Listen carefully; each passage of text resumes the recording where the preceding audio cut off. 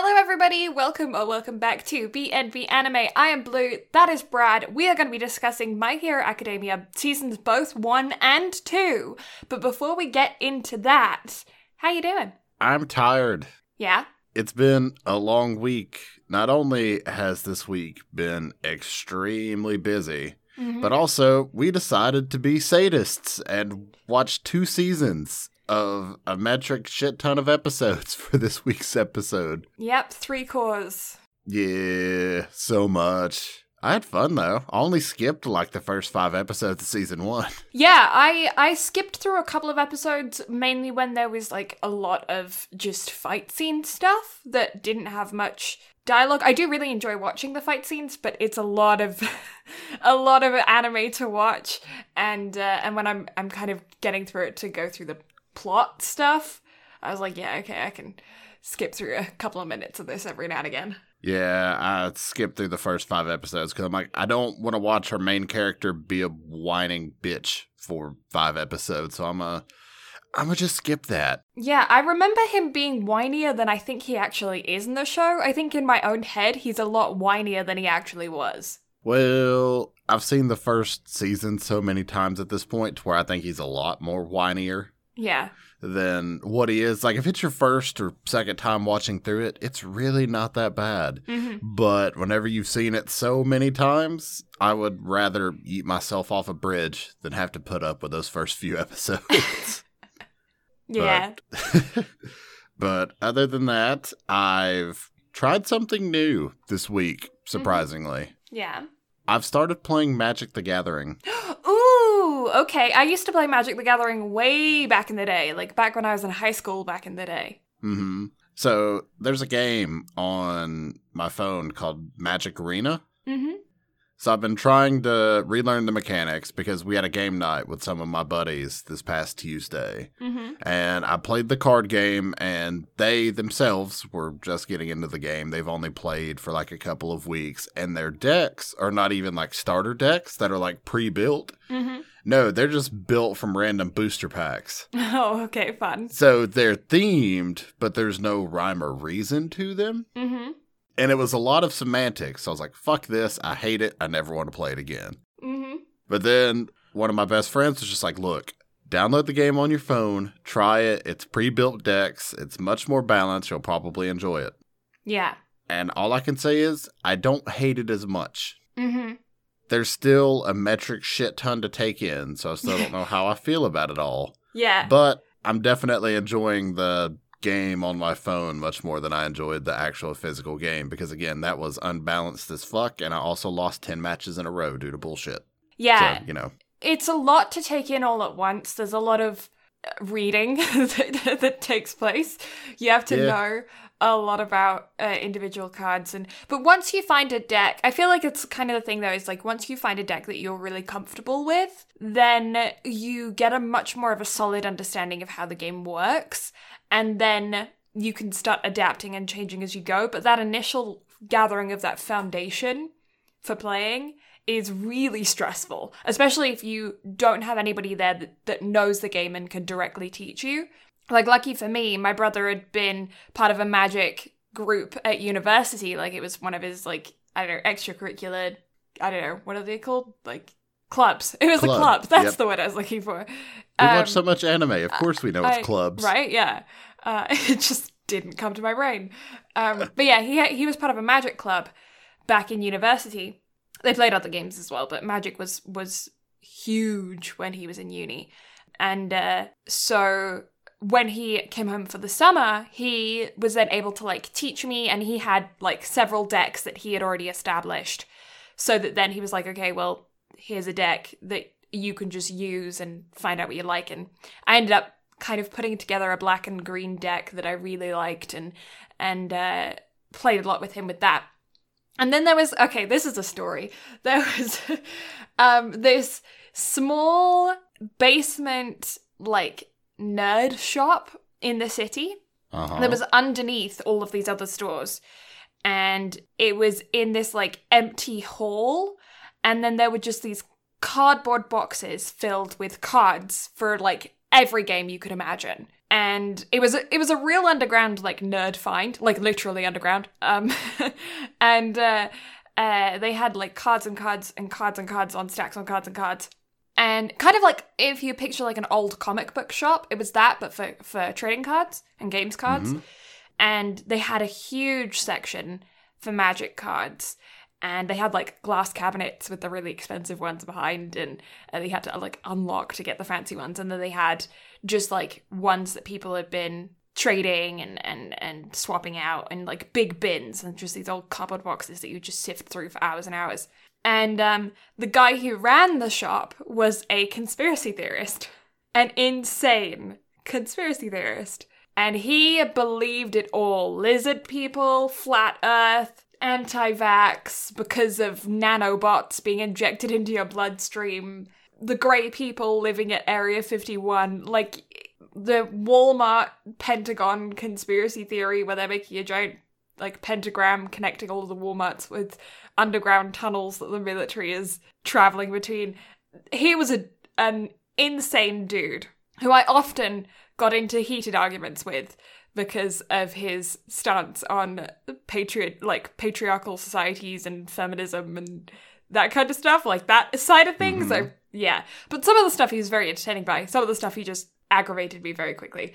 But yeah, the main point is, we used to go to this underground shop and just spend hours looking through all of these cards. And because my brother is quite badly colorblind, mm-hmm. he used to have someone kind of there with him to just help make the process quicker. Because obviously he could go through it himself. But, like, if he's just like, okay, I'm looking for this card, it looks like this, it's just so much easier for me to just, like, quickly sift through, you know? Mm-hmm. I don't know if it's still there. It's one of those, I don't know if it survived COVID. Huh. I know the comic shop that we went to survived because they went through the whole, like, social distancing, mask mandating, all that fun stuff. So they were able, and they also did curbside pickup to where customers could still get their comics and everything else. So mm-hmm. everything kind of worked out for them, which I'm glad to hear. Yeah. I mean, Alberta is, yep. So... But on that note, though, somebody got their first dose of the vaccine. I did. I got my vaccine yesterday. It's destroyed my brain already. No. So you good, mate? Yeah, no. I just forgot what day it was. Yeah, my arm is very sore. I had the reaction of just crashing. I went and got the vaccine, and about 15 minutes after I got home, I put myself to bed and then woke up like 5 hours later. That's just how my body dealt with it. It was like foreign substance in your body, bed. Yeah, that's how mine was. Yeah. So we were supposed to record that night yesterday, but it didn't happen because I was asleep. Mm-hmm. And now I'm basically asleep. Mm-hmm. Yeah, so we're doing great. We're having a great time here.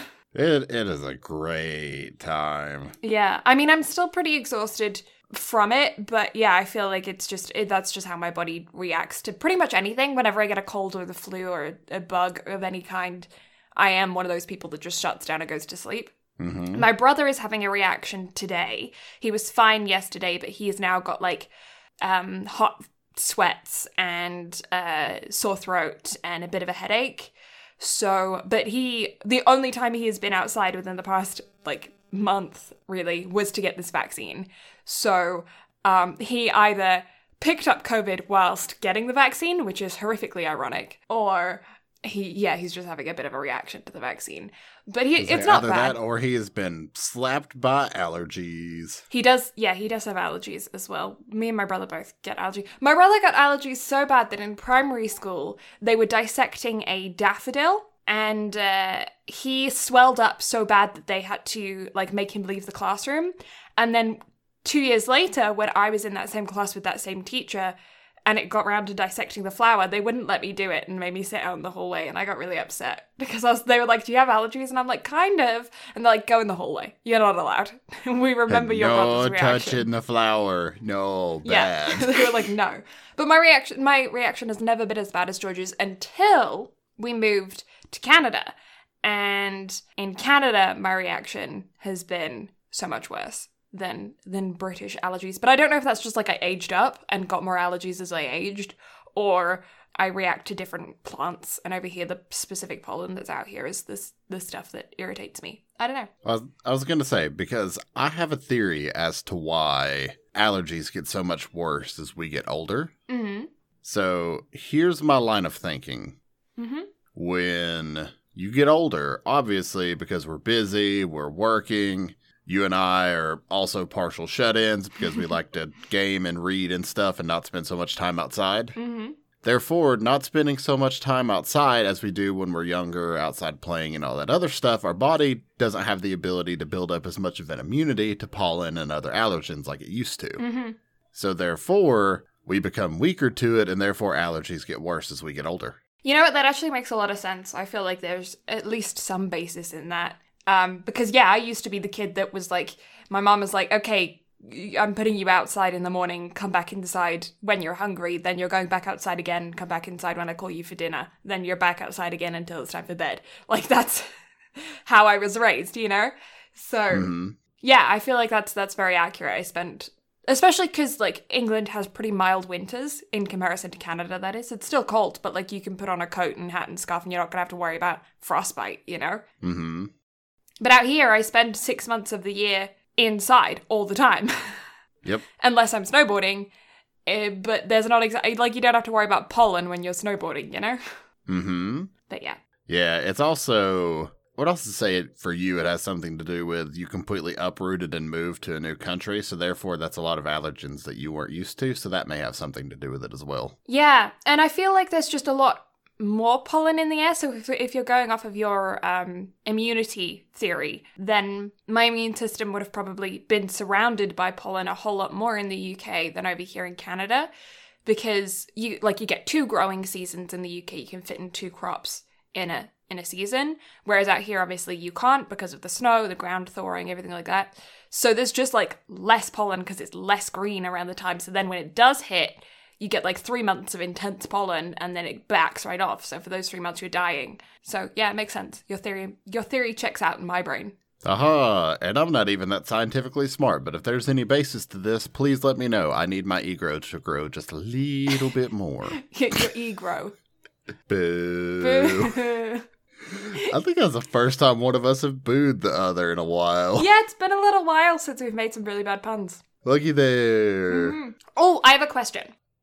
Okay. Okay, so this is on topic for today, but if you could have a superpower in the sense of like X-Men or My Hero style, like evolutionary adaptation, I don't know, like change, what do you think yours would be? Like based on your personality, what do you think it would be? Teleportation. Oh, nice. Just for the sole fact of, as much as I want to go to Japan, who the fuck wants to pay for plane tickets? Mm-hmm. And you And just sit in a teleport. plane seat for like 20 hours. Yeah, exactly. Whenever I could just teleport, be there instantly, and be good to go. Yeah. Now, on the other, if I had to choose like a X-Men style ability, though, Mm-hmm. I would have to go with like Deadpool and Wolverine's like regeneration. Yeah. Because think about it. You never get sick. If you lose an appendage, you can grow it back. You're And basically me a crab. me being the chaotic, evil person that I am, the amount of shenanigans I could get into would be real. You would be the cheerleader. Yes. I still have that scene of her. I don't, can you count it as a spoiler when the show's that old? But when she cuts off her toe in Heroes, Mm-hmm. the first season, I still have that image in my brain. I think I will for the rest of my life. It's just, that's one of those things that really got me squeamish. And I was like, ugh, no, Yeah. that's gross. Nah. Yeah. Especially considering like all of the gore and injuries and stuff that she went through. Like she had her brain spliced open, but like that's chill. But it's her cutting off her own toe that gets me. That's funny. Yeah. But yeah, what about you? What would your special select superpower be? I would really like it to be like controlling nature in some kind of way, but I feel like based on my personality, it probably wouldn't be something that cool. I expect. I don't know I don't know. What do you think would fit my personality? I feel like some sort of alchemy. Like, Oh, that's cool. I feel like not necessarily like one power in general, But instead of, like, take the My Hero world, for instance. Instead of being a hero, I feel like you would be more of, like, a support character. Mm-hmm. For the sole fact of, with your amount of interest and abilities and with the, like, herbs and shit you like to deal with, I feel like you would make for a good alchemist. Yeah, I'm gonna join... Oh my god, why can't I think of her name now? The kissy healer. Oh, yeah. Fucking Recovery Girl. Yeah, Recovery Girl.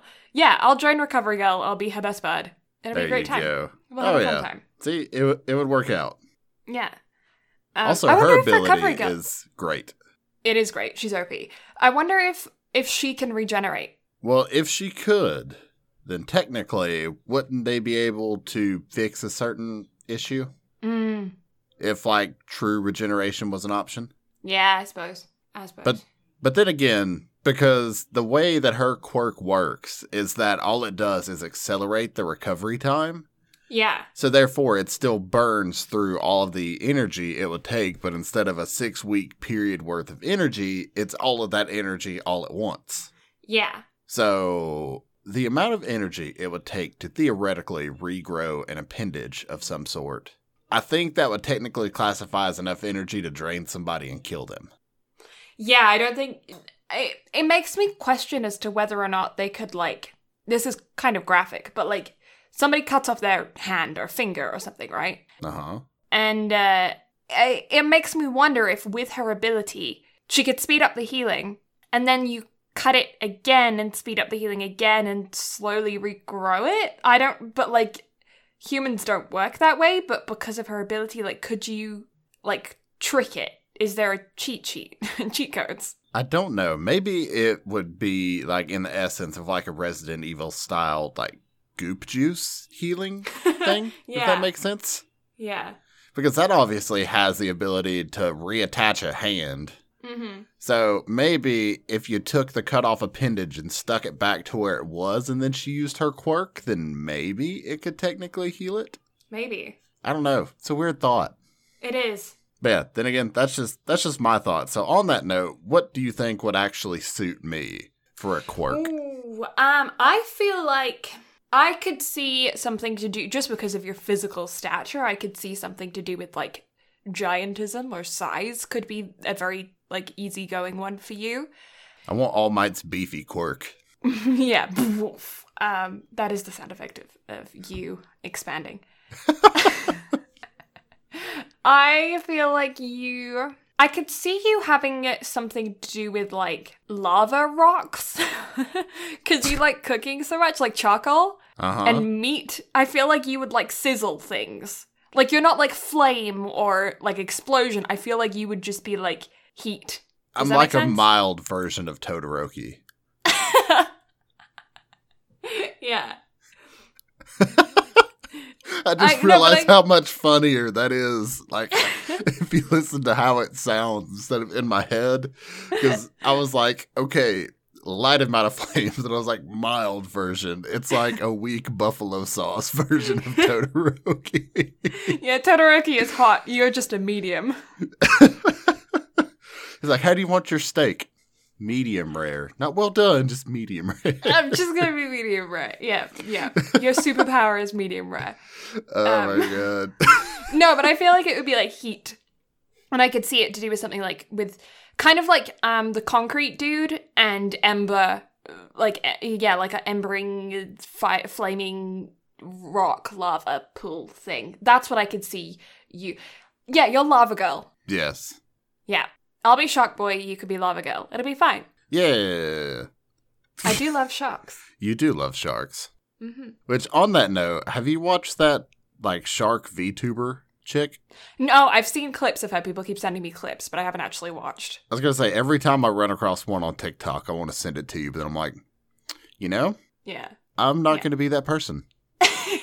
There's been plenty of that person. My brother is one of them. Yeah, I could see it. Yeah. Just like, hey, here, thing with sharks. I've swam with sharks before when I was, like, very small. Yeah, not for me. I'm not going to do that. No. I don't want to lose a digit.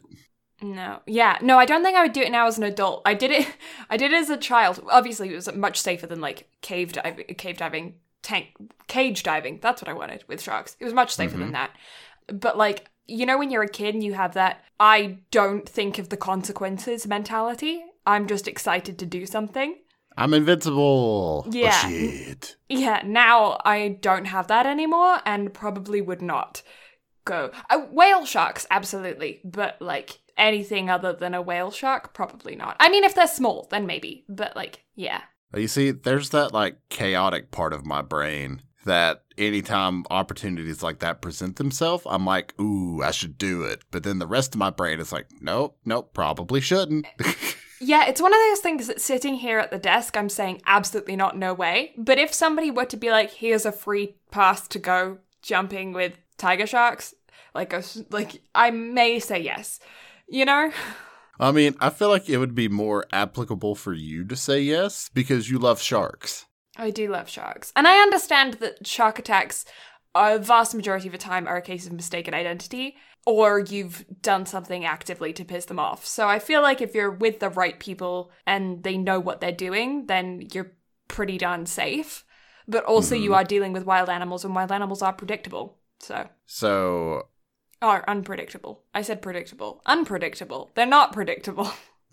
So here's a thought. If I were to pay for you to go cage diving, but also give you a shark plush, is that enough to convince?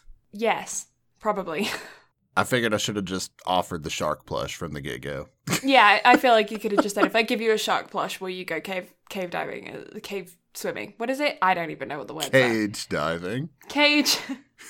I can't speak. I'm you blaming obviously want to go cave diving. That's what I it is. don't. Oh my god, no, that's scary. I wouldn't mind going, like, there's those cave kayaking things in New Zealand and other places, but the one that I'm thinking of is specifically in New Zealand, where you can go, like, kayaking through a cave and it's much more open, and then there's, like, those globby worms on the ceiling that look really cool.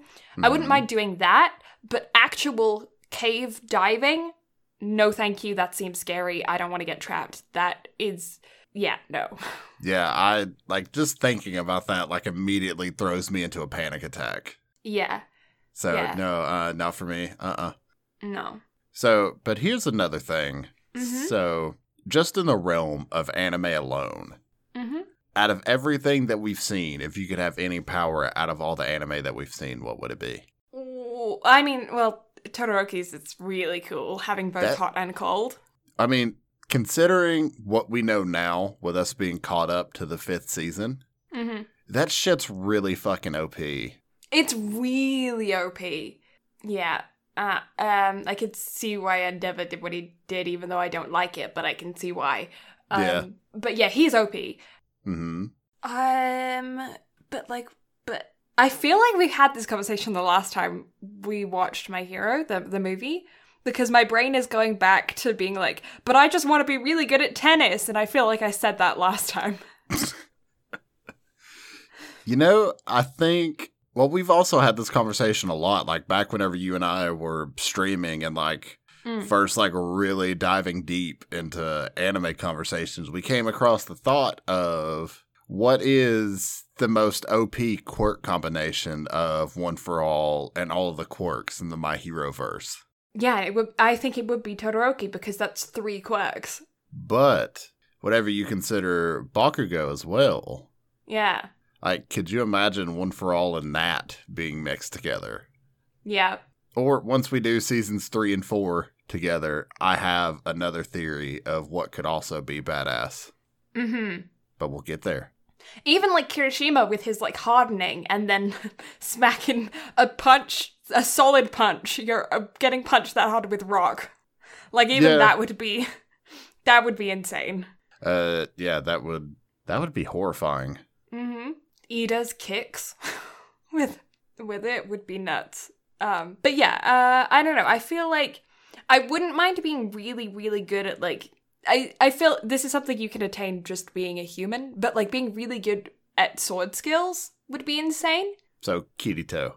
I feel I just want to be able to do cool tricks with a giant blade of danger. You see, I would want One for All just with like Deku's version of full cowling, just because could you imagine how good at tennis you could get with that? That is Prince of Tennis shit right there.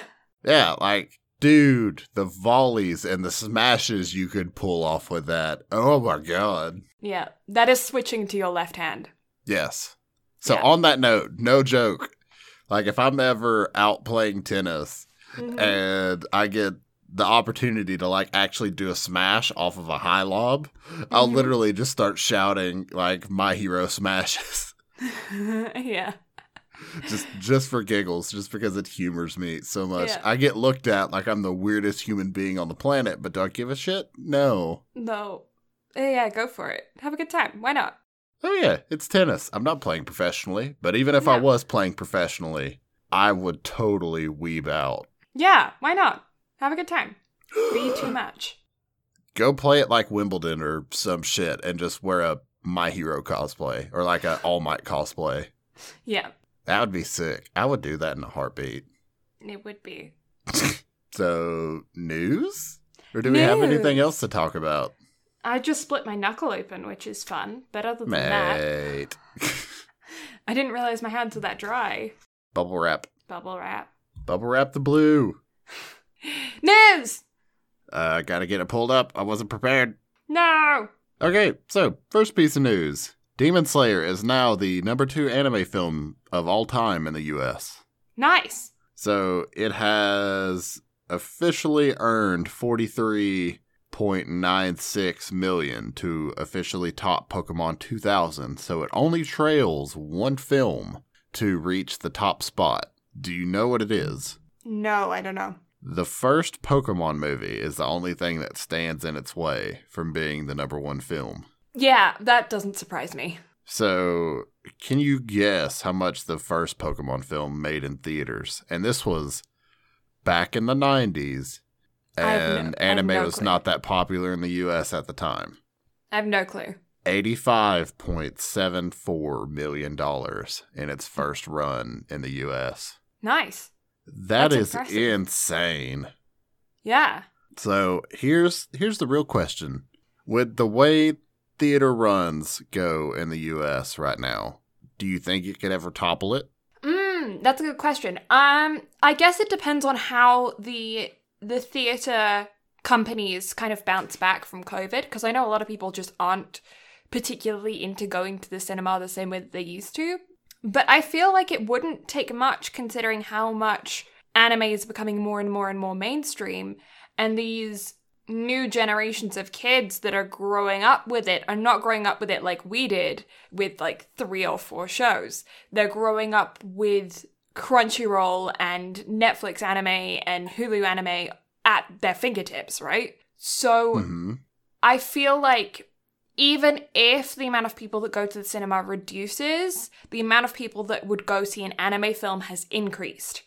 So I feel like you could see it probably with, I wouldn't even be surprised if like a My Hero film coming out in the next few years does it, or if they reboot something from our childhood, or if, something new comes out that gets really, really big and there's a film to do with the show. I wouldn't be surprised if something topples it in the next year or so. Well, we have a new My Hero film slated to come out in September. And by the time September rolls around, the US seems like it's going to be back at like full operating capacity again. Yeah. Because with the CDC officially announcing that you no longer need to wear a mask if you're fully vaccinated, no need to social distance, all that other fun shit. It, for one, not only gives people the, want to go get vaccinated, but also, once that's all said and done, it's basically returned to life as normal.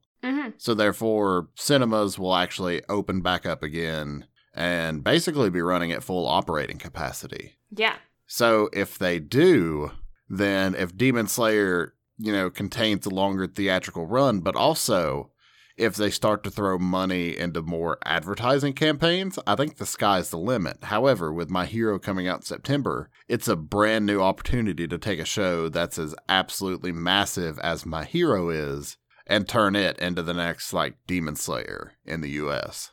Yeah. I feel like there's 4 or 5 really big animes right now in North America that are doing very, very well on like the merchandise front. If you go into places that sell anime merch, there's 4 or 5 pretty consistent animes across the board that are always selling merch in those stores. I feel like those animes are going to be the ones that are going to have the best shot at selling out cinemas across North America. So you're looking at, you know, Dr. Stone, My Hero, Demon Slayer, Fruits Basket, and I mean, even if they just did like a reboot of something like a Naruto film or a Dragon Ball film or even a Pokemon film that was animated, obviously, because the last Pokemon film wasn't. I feel like those... There's a Dragon Ball film coming out next year as well, and I feel like that's going to be absolutely massive. Yeah, agreed, because that's going to hit the new wave of kids that are just starting to get into anime,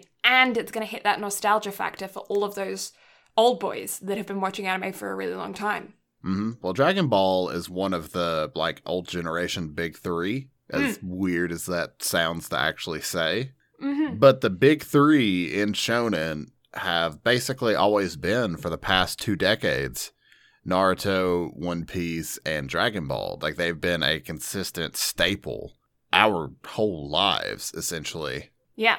And so with the new film coming out, I think the sky really is the limit for it. But again, My Hero is one of the new generation big 3. Yes. So it too has the potential to set records in its own right. Mm-hmm. Will it be as big as what Mugen Train was? I think only time's going to tell. Mm-hmm. But with restrictions being lifted by the time September rolls around, it has a really good shot. Yeah, agreed. I feel like there's possibly the one downside to My Hero film is that there's so much more content beforehand. So with Demon Slayer, you could watch it and then watch the film, you know?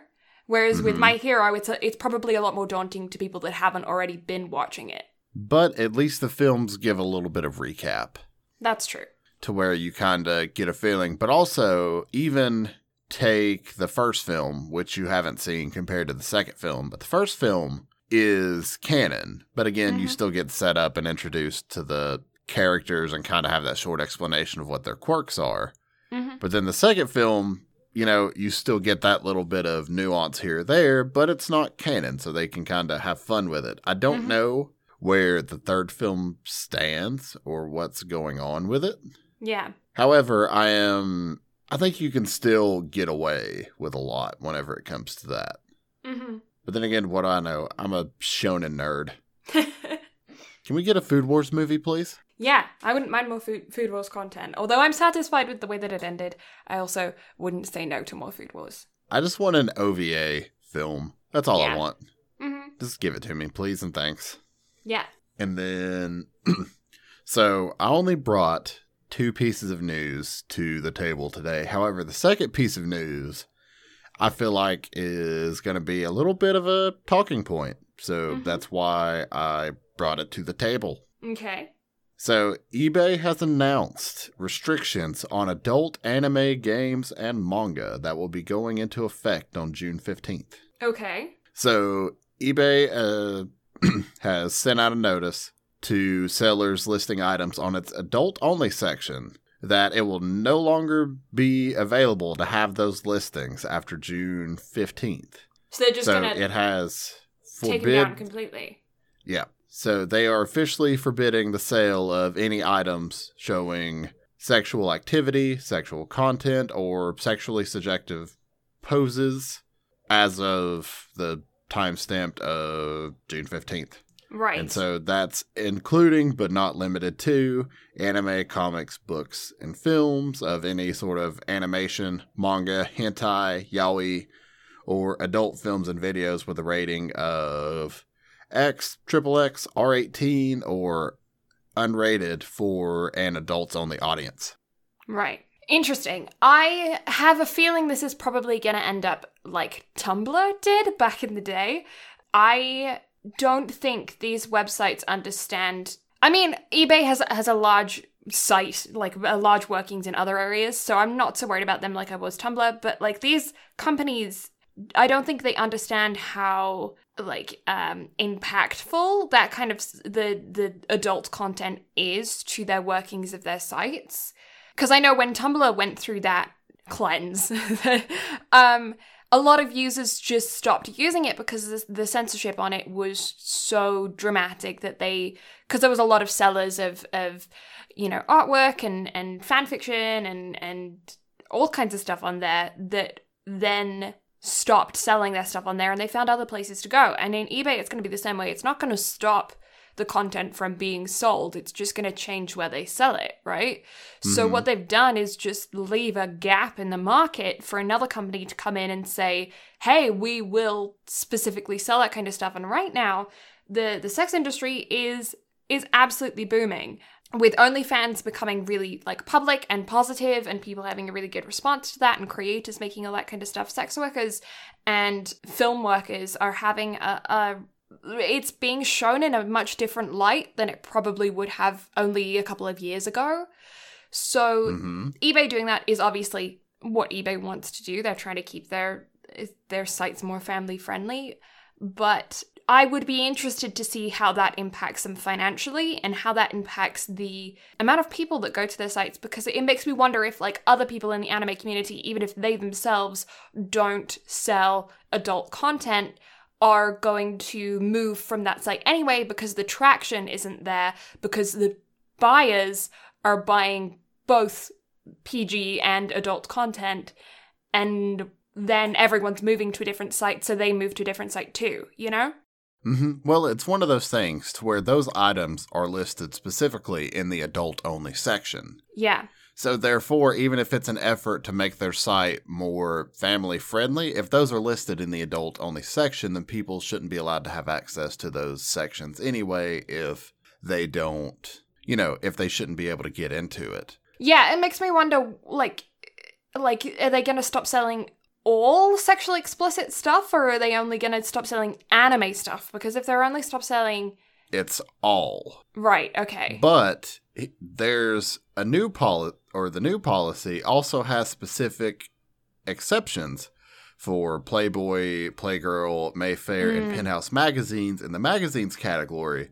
Right. However, it is stated as long as those listings do not contain nude images or explicit content. Which does not make sense. No. At all. Yeah. So, I don't know.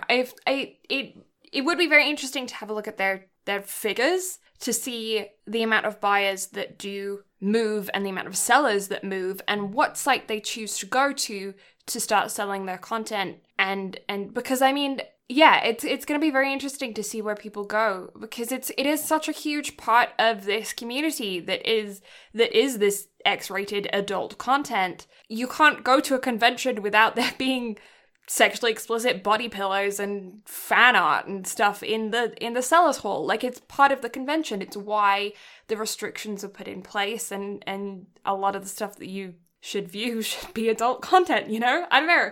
Yeah, but the fact that it's specifically listed animation, manga, hentai, and yaoi, which again are all, especially those last two, are very, you know what you're getting into whenever you hear those things, at least if you're in the anime manga community. So targeting those specifically, it's going to be interesting to see where people kind of take those. But if anything, now would be a great time for websites that offer, the same type of setup to really start an advertising campaign to kind of go after that market, whether it be on Facebook, Etsy, Instagram, what have you, where people are going to have those items, or people that sell those items, to kind of go out and try to start grabbing that demographic while you can, because you'll obviously make your money with it. Yeah, agreed. It's definitely left a hole in the market for a buy-sell site to swoop in there and advertise for it. And I mean, I'm all for, sex-friendly places. Like, I feel like it's something that as a society we need to be more to be more open about, to talk more about, because that's how you keep people healthy and safe, and all that kind of stuff is by talking about it and exposing it. And I don't know. It feels like it's kind of a step backwards for eBay, considering how the way that society kind of is at the moment. Like, it feels like everyone is pretty sex positive right now, and it's unusual for me to hear of a company that is stepping back from that market, because it's a huge market that you can make a lot of money on. And I'm kind of wondering what their game is with that. Like, if they've had a lot of pressure from people to step back, or if their like company morales have like shifted or what. Like, because it's I don't know. I feel like a lot of people I feel like eBay is one of those go-to sites that you would sell and buy that kind of stuff from. Well, I would also say with with COVID having become a thing, I'm sure the sales on stuff like that probably went through the roof with conventions and whatnot not happening. Artists need an outlet to kind of be able to sell those items. So whether it be through, eBay or, people posting commissions and stuff on social media, DeviantArt, and all those other fun stuff, you would have to think that they are, shooting themselves in the foot, essentially, with making a decision like that, especially with, even though, COVID restrictions are lifting. Shut up, phone. But yeah, with those things lifting, it just doesn't make sense to make that kind of business decision, because with things opening back up, from an economic standpoint, things are kind of going to pick back up again. So if people have the money to spend to go out and be able to get things like that, that's not a good business decision, in my opinion, especially in today's climate. Yeah, I don't know. It makes me very just curious as to where this decision came from, because it does feel like it's the opposite decision of what most large companies are going with right now. I mean, the amount of times that you go on YouTube and you see YouTubers being advertised by Adam and Eve, it's like just random YouTubers who don't have sexually explicit content are being advertised by a sex toy website. And so it feels like the world is becoming more sex positive, and eBay is taking a step back from that. And I feel like, but this specific community with anime and manga is expanding so quickly, and yet this is a huge part of that community for 18 plus folk. And I don't know, it just feels like it would be a huge shot in the foot financially. I don't really get what their financial game is from this, unless they have an investor or something that is specifically telling them that they don't want that. Yeah, I don't know. Yeah. It's such a weird decision. It is. Bizarre. But then again, what do we know? What do we know? We don't know business. We're here to talk about anime, specifically of My Hero Academia seasons 1 and 2. Yes. So, shall we get into the background a little bit? Let's do some background. All right. So, My Hero was initially a manga written by Kohei Horikoshi. It was published in the Weekly Shonen Jump and has been running from July 7th of 2014 to present for a total of 30 volumes. The television series for what we are covering this week was directed by Kenji Nagasaki. It is produced by Studio Bones, and for those who are unfamiliar with Studio Bones, they are very well known for Full Metal Alchemist, Ouran High School Host Club, Full Metal Alchemist Brotherhood, Soul Eater, Mob Psycho 100, and most recently, Carol and Tuesday, if you're into, fancy Netflix music animes. Yeah, it is rated a PG-13, and the second season specifically is the one that I'm looking at right now on my anime list is rated an 8.27 out of 10, and the first season on Anime Planet is a 4.468 out of 5. So both seasons are highly rated on the two different sites. Plenty of people have cast their vote on it. It's very, very highly ranked. I feel like it's well loved. If you haven't heard of it before, I think you've been living under a rock. Agreed. My Hero is absolutely massive, and it's such a good show. It is. Like, it definitely gets better with time and just continues to get better. So I'm not only was I looking forward to today's episode, but I look forward to covering later seasons down the road as well, because I only wanted to do this episode just for the Sports Festival arc in season 2, if I'm going to be completely honest. Yeah. I will say that I feel like this is one of those shows that people can get quite resentful towards if you haven't seen it.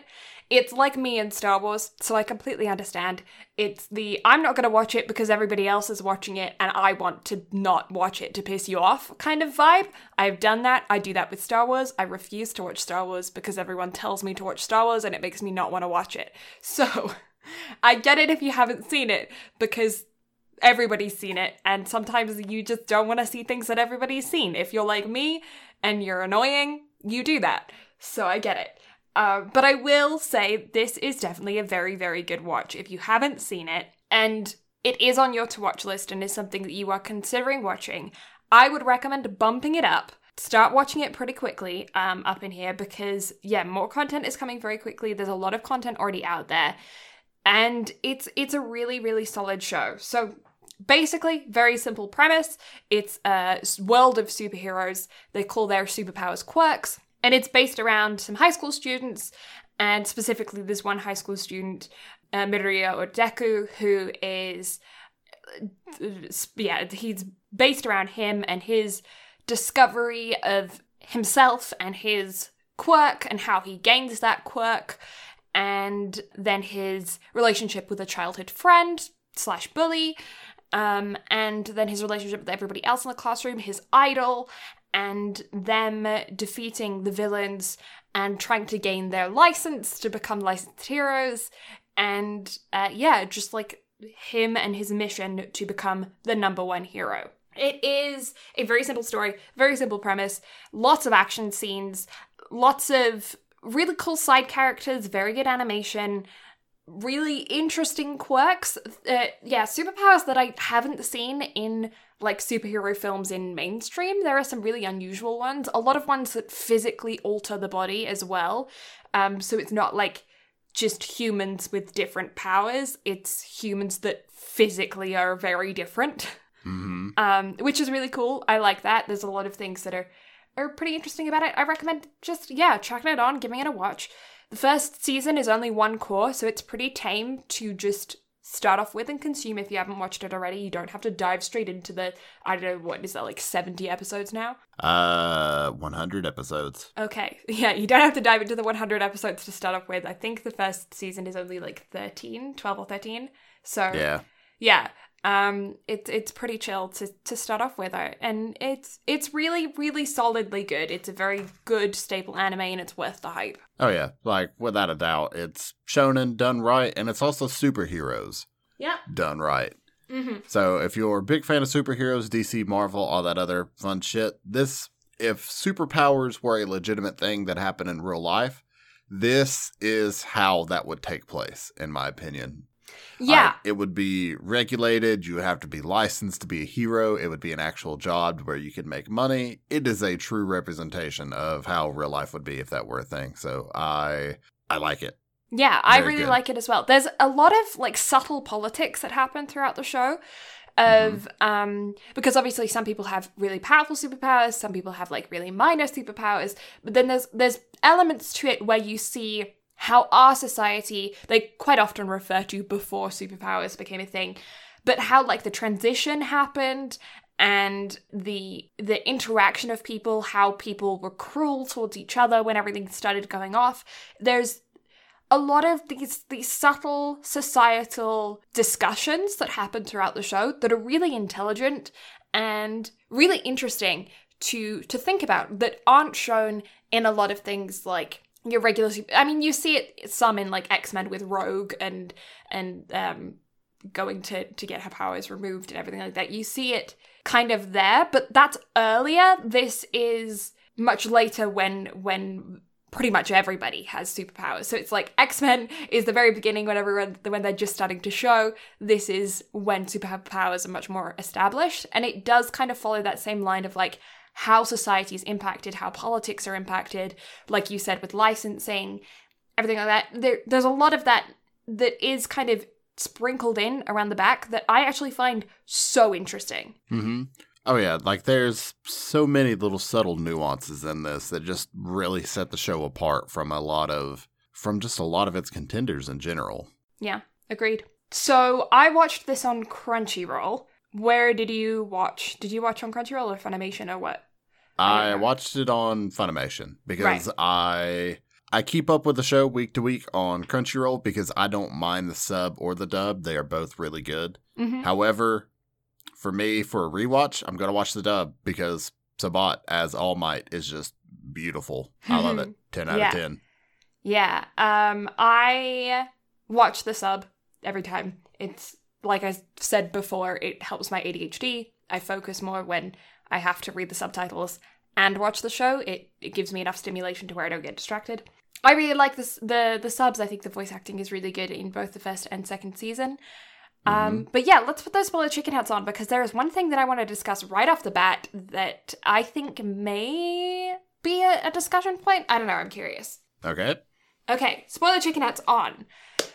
Right off the bat, in the introduction of the very first episode, and pretty much the introduction of all of the episodes thereafter, it is mentioned that Deku, this is the story of how he became the number one hero, right? Mm-hmm. Do you think that takes away some of the danger of the show and like the nerve-wracking feeling that you would feel during some of the fights because you already have that implemented in your brain? This is already, like, you know the ending of the story. No, not in the slightest, because especially as the show goes along and it gets darker and darker, the danger becomes more and more real. Maybe not for our main character, but for those around him. Because especially going into, the latter parts of season 3, and especially how the first arc of season 4 went, danger's real, man.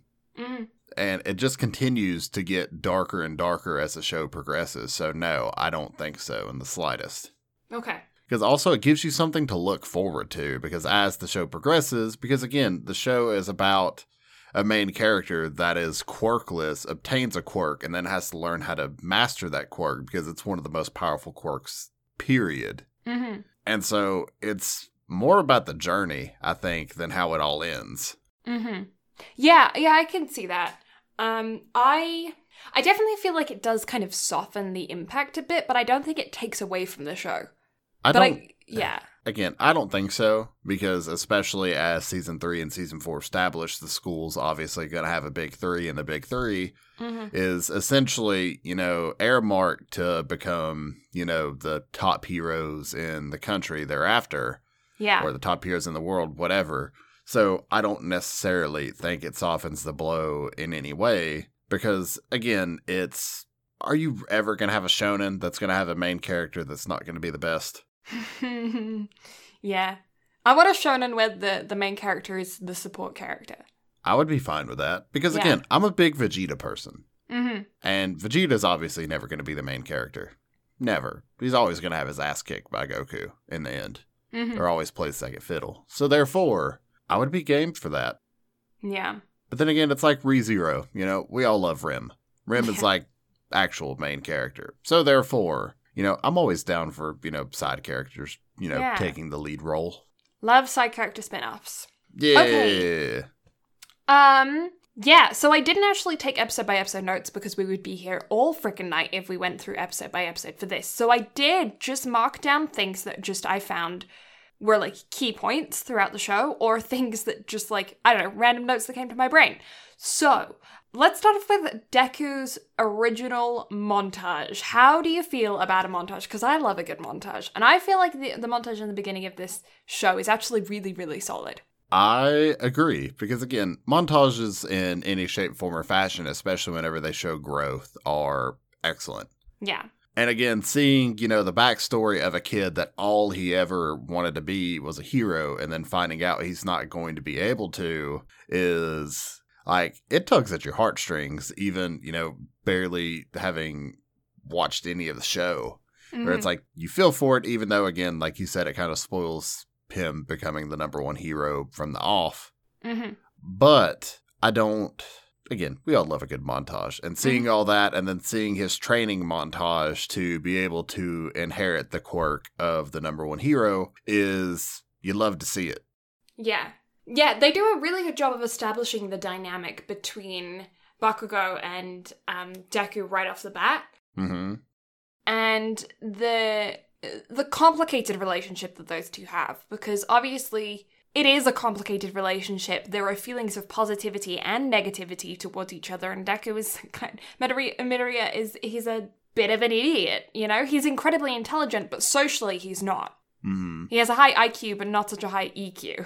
Yeah, exactly. And I don't know, it's a very realistic relationship that those two have. Mm-hmm. Not a good one, not a healthy one. Do not recommend. No, definitely not. No, but I feel like it's common, unfortunately. But then, yeah, that one, I have like that silhouette of him standing on top of the garbage pile of when he finally cleared off the beach in my brain. Yep. Of being like, I feel like that's such an impactful moment right off the bat, right early on in the season, that really establishes how the rest of the series is going to go. Mm-hmm. Because again, it just shows an unmatched work ethic. And again, not to take this show and compare it to Demon Slayer by any means, but it just kind of goes to show that with this being kind of the focal point of a main character that kind of, you know, actually had to work his ass off to achieve what he wanted to achieve, I think it definitely set a precedent for shows like Demon Slayer that do a phenomenal job of, you know, showing the main character that actually has to work to get what they want. They're not just OP from the get-go. Yes. Yeah. And another thing that I really like about My Hero, although this specifically happens more in the later seasons, in season 2, yeah, more, is the establishment of injury and how that affects them. Mm-hmm. Because this is a show that has healing abilities where somebody is there that can like magically heal them all up and everything. But as we previously stated, it's not like crazy healing. It is just speeding up your own recovery process. So if you do injure yourself, there are permanent consequences. And there are characters that are in this show that like gain muscle and then scar and then inability to use with function and all this kind of stuff. And I feel like that is such a subtle but important part of the show that you don't often see in shonen animes. Mm-hmm. So the main premise of our main character, Midoriya, or Deku, getting his quirk is he stumbles across his childhood hero, All Might, who is the #1 hero in the world. And he discovers All Might's secret in that All Might has been fatally injured, so he's only able to use his quirk for 3 hours a day at this point. Mm-hmm. But not only that, but All Might also discloses to him that his quirk is a power that has been passed down from person to person, to where I think All Might is the 8th individual to have inherited the quirk, and Deku becomes the 9th. Yeah. And so it becomes established that due to All Might being fatally wounded to a certain extent, he is looking for a successor to pass it down, and therefore, you know, he deems Deku worthy enough to do it because there's an incident with a slime monster, and yeah, because he is obviously a quirkless kid, and All Might knows this. Yet, whenever people who actually have quirks were afraid to jump in and help Bakugo, who's being, you know, devoured by a slime monster, it just goes to show that, you know, obviously, if a kid's willing to risk his life, even though he has absolutely nothing to save his friend, then there's, you know, All Might just found him worthy of inheriting it. I forgot where I was going with that. I had a point. I started off with a point, but then I just started storytelling. I don't know, mate. But yeah, so Deku ends up with the power from All Might. Bakugo's incident with that slime monster is constantly referred back to, even in season 2, which I find hilarious because he hates it so much because he felt so helpless in that situation. But I love that they keep referring back to it. And yeah, I don't know. I feel like there's a lot of subtle stuff that they do keep playing back to, that they always keep referring to. Like Bakugo wanting to be the only kid in his school to have gone to the academy. And yet Deku also went there. And quite a few times after that, when they're arguing, Bakugo will bring that back up again, being like, well, you didn't listen. I'm annoyed at you. Mm-hmm. Whenever it's been established from the off that, you know, Deku's main goal was to get into UA because that's where All Might went. Yes. Like, Deku is major All Might fanboy. Yeah, crazy fanboy. Like, his entire bedroom is covered in All Might. Yeah. And, yeah, I don't know. It's All Might very quickly becomes like a father figure, not just to Deku, but to quite a few of the other students in the classroom as well, but specifically to Deku because he's taken him under his wing as his apprentice. So, and Deku doesn't, at this point, it is unknown about Deku's father. You only ever see his mother, so... If you pay attention to fanfics, you're going to run across some crazy theories that make a lot more sense the longer the show goes on, just saying. Yeah, I've had quite a few theories about All Might and Mrs. Midoriya, so... Although, there's another theory that I think intrigues me more. Yeah? That instead of, it being All Might, it's All for One. Yeah, actually, I think you have told me that theory before. Both of them are excellent and very intriguing. However, I think I like the prospect of the latter more than the former, just because of the amount of avenues that would open up. It does. It makes things... Especially considering what you learn in the second season where it was believed that he was quirkless. Or, like, that All for One, One for All, they're the same thing backwards. I always get them confused. One of them, who then went on to pass the thing to All Might, he was believed to be quirkless, and that was then forced upon him, but then it manipulated it to create the All for One that was then passed down to Deku. So, it would... Either way, there is relation to it. It's very interesting. I think that both theories are... Todoroki also came up with the same theory, so, about it being... About All Might being about Deku being All Might's secret love child, so, Yeah, it's hilarious to think about, because although it's not the truth, the fact that Todoroki came so fucking close to figuring out the truth is wild. Yes, yeah. Very smart kid. Definitely the child of the number 2 hero, without a doubt. Yes. So, moving on to the next big plot point. What did you think about the entrance exam to UA, and also our first introduction to Iida? Iida is kind of grumpy right off the bat. He seems like a very stuck-up, spoiled kind of person, but he's a big old sweet boy, and I love him. He is such a squishy little bean.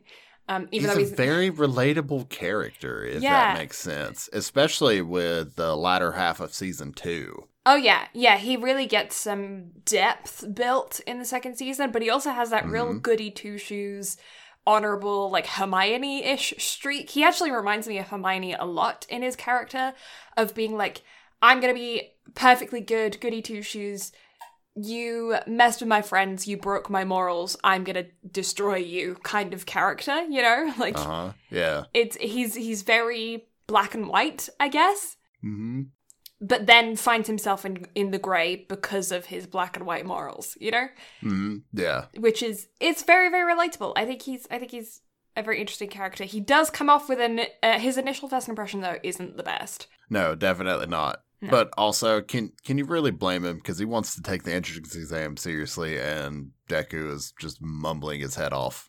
Yeah, which is consistent with Deku. He does that all the way through. That's one of the things that I really like about Deku as a character as well, though, is that he is so intelligent. And it's not necessarily intelligence from just being gifted and born that way. He has put in notebooks worth of work on studying strategies and quirks and abilities and ways to use those abilities and, working everything out to the point where he is able to think on his feet during fights and training and everything like that in ways that the other students aren't able to, because he's already had years and years and years of study put into it because he wasn't born with a quirk. So yes, he's delayed, he's behind in the quirk, but he's advanced in the strategy. Mm-hmm. So whereas his classmates are learning strategy in class, he's learning how to use his quirk. Mm-hmm. They're complete opposite of each other. And I really like that part of his character.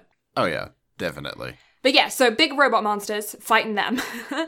And yeah, I feel like it also gives us another side to Uraraka right off the bat as well, with her then going to Mr. Mike and being like, hey, can you give him some of my points because he saved me. I don't know, I thought it was a very simple test idea, but I like that Ito thought that he had figured it out and he hadn't at all. Yep.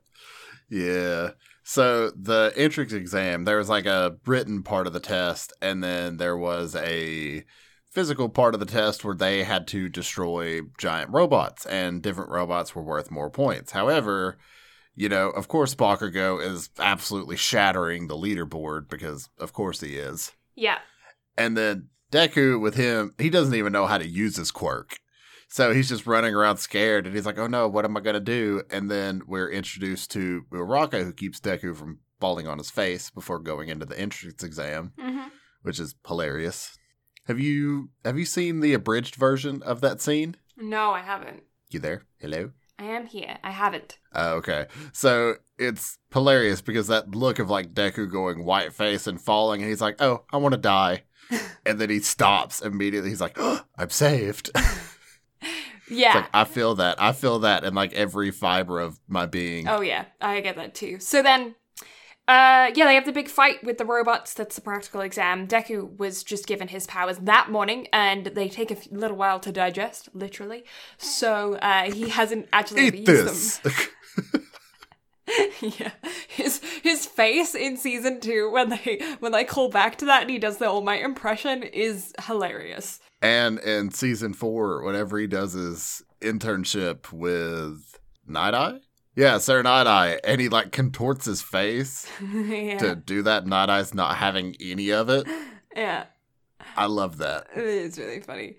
So fighting big robot monsters, then big giant robot monster comes out last minute, and Uraraka is caught under some rubble, but Deku runs to save her and uses 100% of his power that completely destroys his body, and manages to destroy the robot though and save her, and then she in turn saves him. Then it's revealed, because he didn't get any points from killing all of the robots, then it's revealed afterwards that they are also scored on hero points, or like savior points. So if you do something that is worthy of a hero, then you are scored on that as well. So, but they weren't initially told about that. They were only told about you get points per robot that you take down.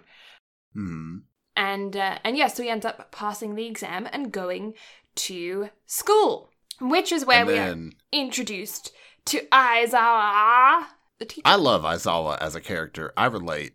Yes. I feel like I relate more to Aizawa as a person than any other character. Yeah, I especially relate to the sleeping bag situation.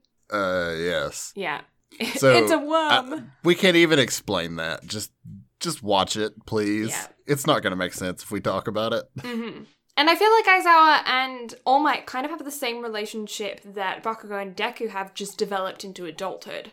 Because right off the bat, there is some tension between the two of them as teachers, one of them being grumpy towards each other, but you can also tell that there is a very strong, like, bromance, I guess you could say, between the two of them. It's like a trust bond, in a sense. Yeah, like they've spent a lot of time working together and building that relationship, and they do very much trust each other, but that doesn't mean that they don't butt heads and sometimes are petty towards each other, which is how we are initially introduced to their relationship, when Aizawa immediately takes a less than pleased approach towards Deku because he doesn't believe that he is necessarily, like, good for the program because of how much he physically hurts himself by just using his quirk. Mm-hmm. Yeah, so then they have like a initial test on their first day where they are like learnt to figuring out how to use their powers and to use their powers in a more general sense. And they're just trying to like gauge the upper limits of what they're actually able to do with their powers, and also Bakugo finding out that Deku actually has a quirk. Because Bakugo didn't know shit about what happened during the entrance exam, but he found out really quickly that, like he legitimately felt betrayed because he thought Deku had absolutely zero quirk, and then Deku yeets a baseball and breaks his finger in the process, but yeets the baseball like, 751 meters or something like that? Yeah. And Bakugo's just like, oh. Yeah, well, he believes I'm gonna kill him. Yeah, he believes that he kept it from him from the age of 4 because that's when your quirk, like, shows for the first time. And he believes that he kept it from him for all those years, which is, I mean, yeah, you absolutely would feel betrayed, especially considering that when they were younger, they were really, really close. It was only when they got really to middle school that their relationship changed. Mm-hmm. And yeah, so it would definitely feel like a huge betrayal. So that's understandable. But yeah, so that quickly happens. And then school stuff happens. Simple things like them designing costumes and getting introduced to more characters, lots of fun things like that. And then we are thrown into a pretty big arc. It's like the arc of season 1, really.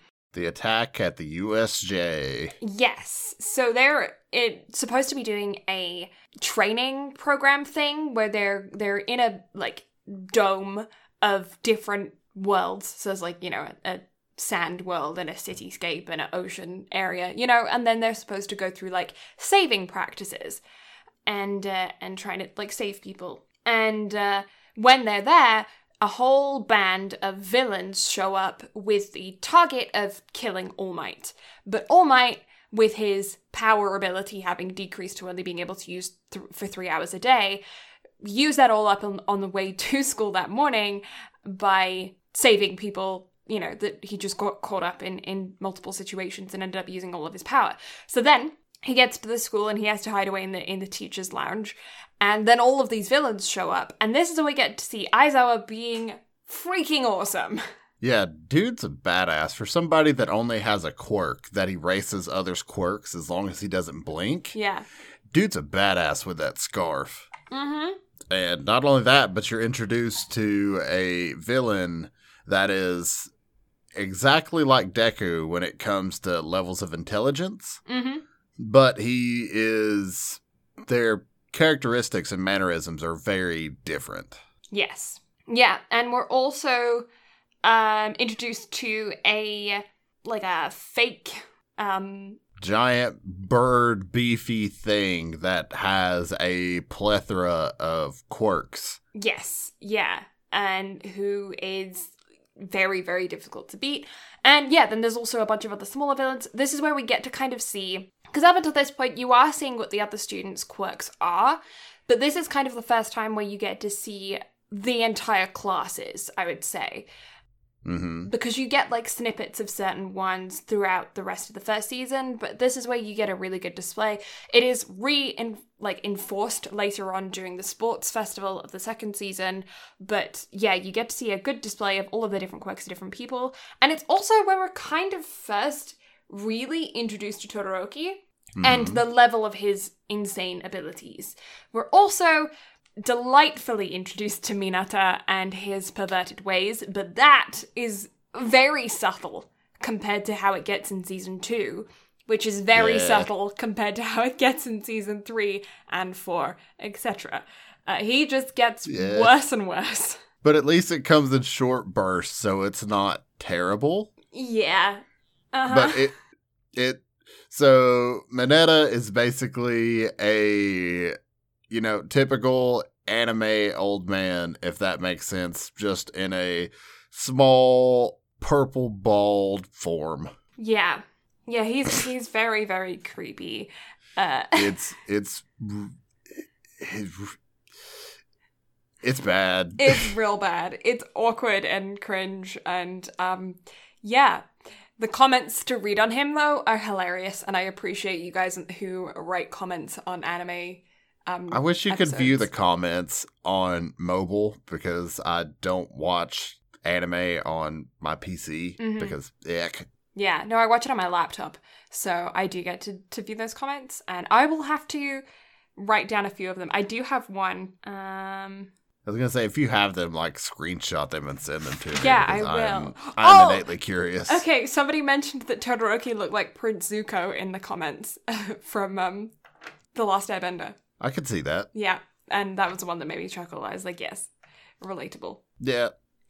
The cracking of Aizawa's elbow, exposure of the muscle without bleeding, that made me really icky. That I didn't like that at all. That hit my guts. Yeah.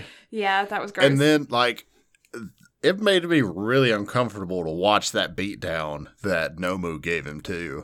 Yeah. Like, I don't get very squeamish watching stuff like that, but literally, like, the way that he twisted and contorted him and just snapped his arm like a twig, that was very uncomfortable to watch. Yeah. But that fight between All Might and Nomu was just gorgeous. It was. I feel like it was especially uncomfortable with Aizawa, though, because you had just started to like him. Mm-hmm. They did that very quickly. It was like, grumpy teacher, he's being especially mean to main character, we don't like him, okay, he's kind of really awesome, he just had this huge fight scene that's really sick, he's protecting all of his students, he's actually a really good teacher, oh my god, he's gonna die, no. And it was like, very quick succession, a lot of emotions to feel towards this character, and you just start to really, really like him, and they really, like, affirm that status of he's a good guy, and then all of a sudden he goes through all of this, and you're like, no! And it makes it so much worse. Like, you don't expect the show to kind of kick in that real sense of danger right off the bat. Mm-hmm. But then it's very quickly established that, no, like, shit's gonna happen. Mm-hmm. Although shit, like, doesn't really happen, I guess, until season 4. Yeah, I mean, season 4, the stuff whenever, with like, Ida, the first, like, real tragedy happens. Yeah, I mean, the stuff with Ida's brother kind of establishes it in season 2, but he's not a character that you know yourself. He's a character that you know through other characters. So Yeah. So, I mean, again, like, the show from season 2 on just starts to get darker and darker. Yeah. To the point to where I think tragedy finally strikes in season 4, and then you're just like, oh, okay, nothing is off the table anymore. Yeah. Kaminari is adorable when he gets to electrode out. Yes. He's great. Just because his brain short circuits, and I feel that. Yeah. No, he's great. He's one of those ones that I feel like should be so much more powerful than he is. And he's one to watch out for. I feel like he... I would like to see him as a third year student, you know? So eventually in season 5, I don't consider this a spoiler, but he gets a support item to where he can actually target his electricity with sticky discs. Oh, cool. So the point that Yaoyorozu makes whenever she's like, why didn't you ask for an item that could actually help you pinpoint it? He's like, I didn't think about it. Well, he eventually gets it. Nice. It's just, Take some 4 time. seasons later. Take some time. Yeah, just a little bit of time. A little bit. And poor 13 as well. 13 is introduced and then devoured like that. It's like, new character and we killed him. Yep. Just because, let's take a character that can create black holes and then have them black hole themselves. Yeah. They didn't die, thankfully. But No. oh boy, you get real close. worried on that one. Yeah. And they really did, like, play it out to make it look like he was dead for a while. Mm-hmm. Oh, yeah. And then, again, back to that fight between All Might and Nomu. That was sick. But then also watching all the kids get involved, or I say all the kids, but Kirishima, Bakugo, Todoroki, and Deku get involved. Yeah. That's sick. Yes, I just need to check a character real quick. Actually, you might know her name. The Invisible Girl? Nope, don't know her. She's invisible to my brain. Toru. There was just a comment that was like, hey, how did she pass all of Aizawa's physical tests? Because she's just invisible. Here's another thought. Mm-hmm. Would Aizawa's test turn her back visible? Or his quirk turn her back visible? Yeah. Because then we finally get to see what she looks like.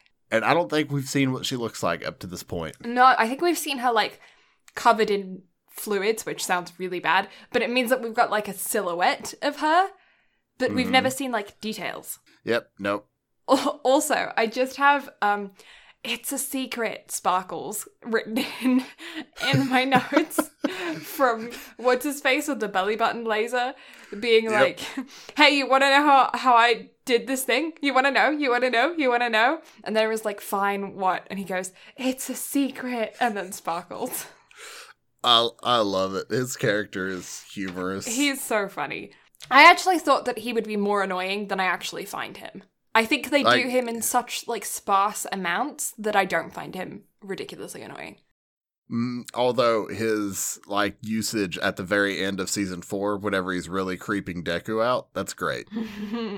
So yeah, let's jump into season 2, where we finally get introduced to Todoroki like properly, as the sports festival starts. And we get some backstory on him right off the bat, but we don't get his full backstory until later on in season 2. Mm-hmm. Yeah. So you find out that he is Endeavor's son. Mm-hmm. But you also find out that he only uses his left side. right side, which is his right. icy side. He refuses to use his fire side because he doesn't want to be reminded of his dad, because he has very, very deep resentment for his dad, but you find out why later on. Yeah. So, but also, Sports Festival. It's badass. Yeah. So, the Sports Festival, they kind of describe as being like the Olympics of modern-day Japan for them, because, of course, the Olympics kind of deteriorated with the advancement of physical abilities, so it wasn't as, like, popular, and then this Sports Festival at the school became a televised event, and it became, like, everyone's favorite thing to watch and get really excited for every year. And it's also a huge thing for the students because they get to kind of present themselves to other heroes to possibly become a sidekick for them in the future, sponsors, companies. Like, it's a big thing for the students to be able to advertise themselves. And so, yeah, we start off with an obstacle course race type thing with all of the students from all of the years. We're also now introduced to other classes because we are in Hero Class 1A, but there is 1B as well. And then there are, like, the business course and the support course and, like, other courses that aren't the hero course at the academy as well. So we're introduced to students from different areas of the school, which is cool.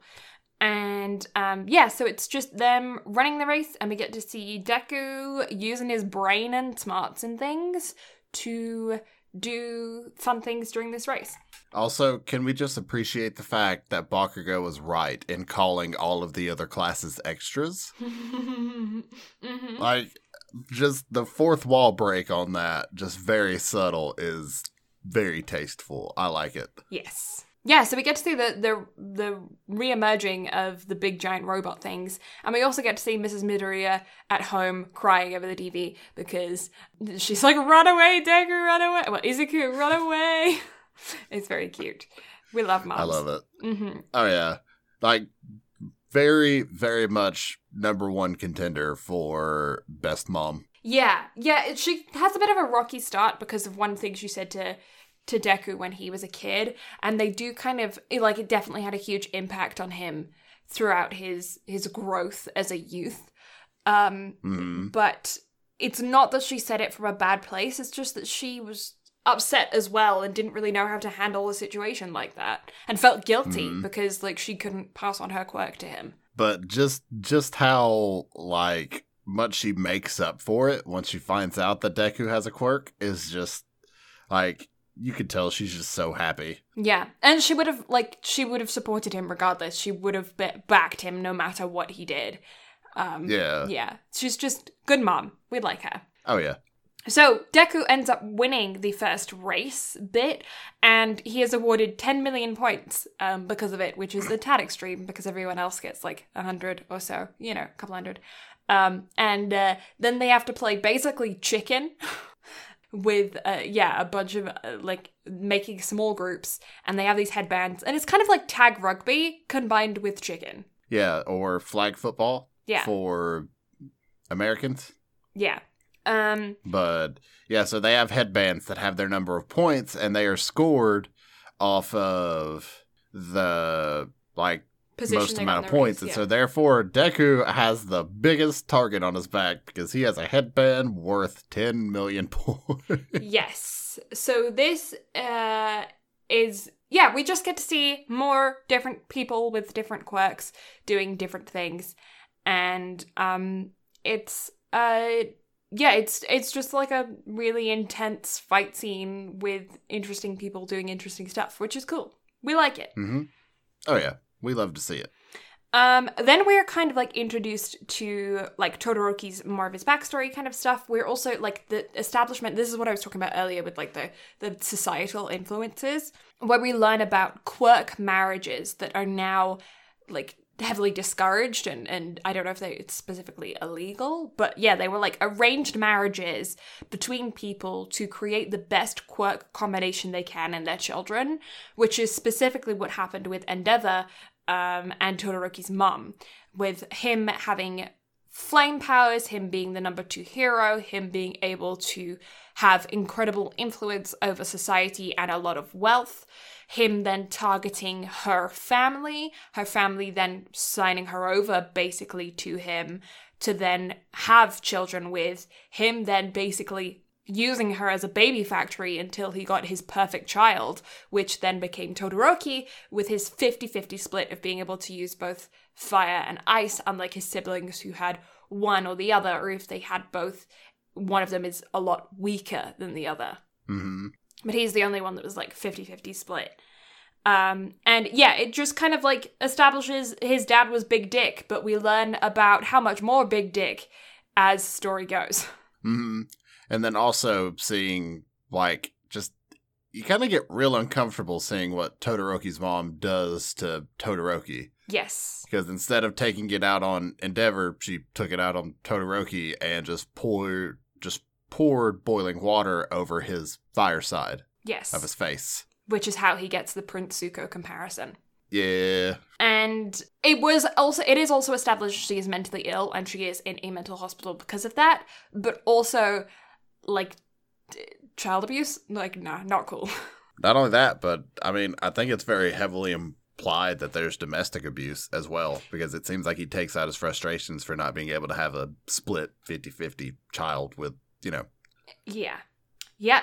But then later on, you find out that he's still a dick, but not as big of a dick. Yeah, and Endeavor was also a big dick towards Todoroki as well, because he isolated him from the rest of his siblings and physically assaulted him whenever he didn't do as he was told with his training, like if he wasn't capable.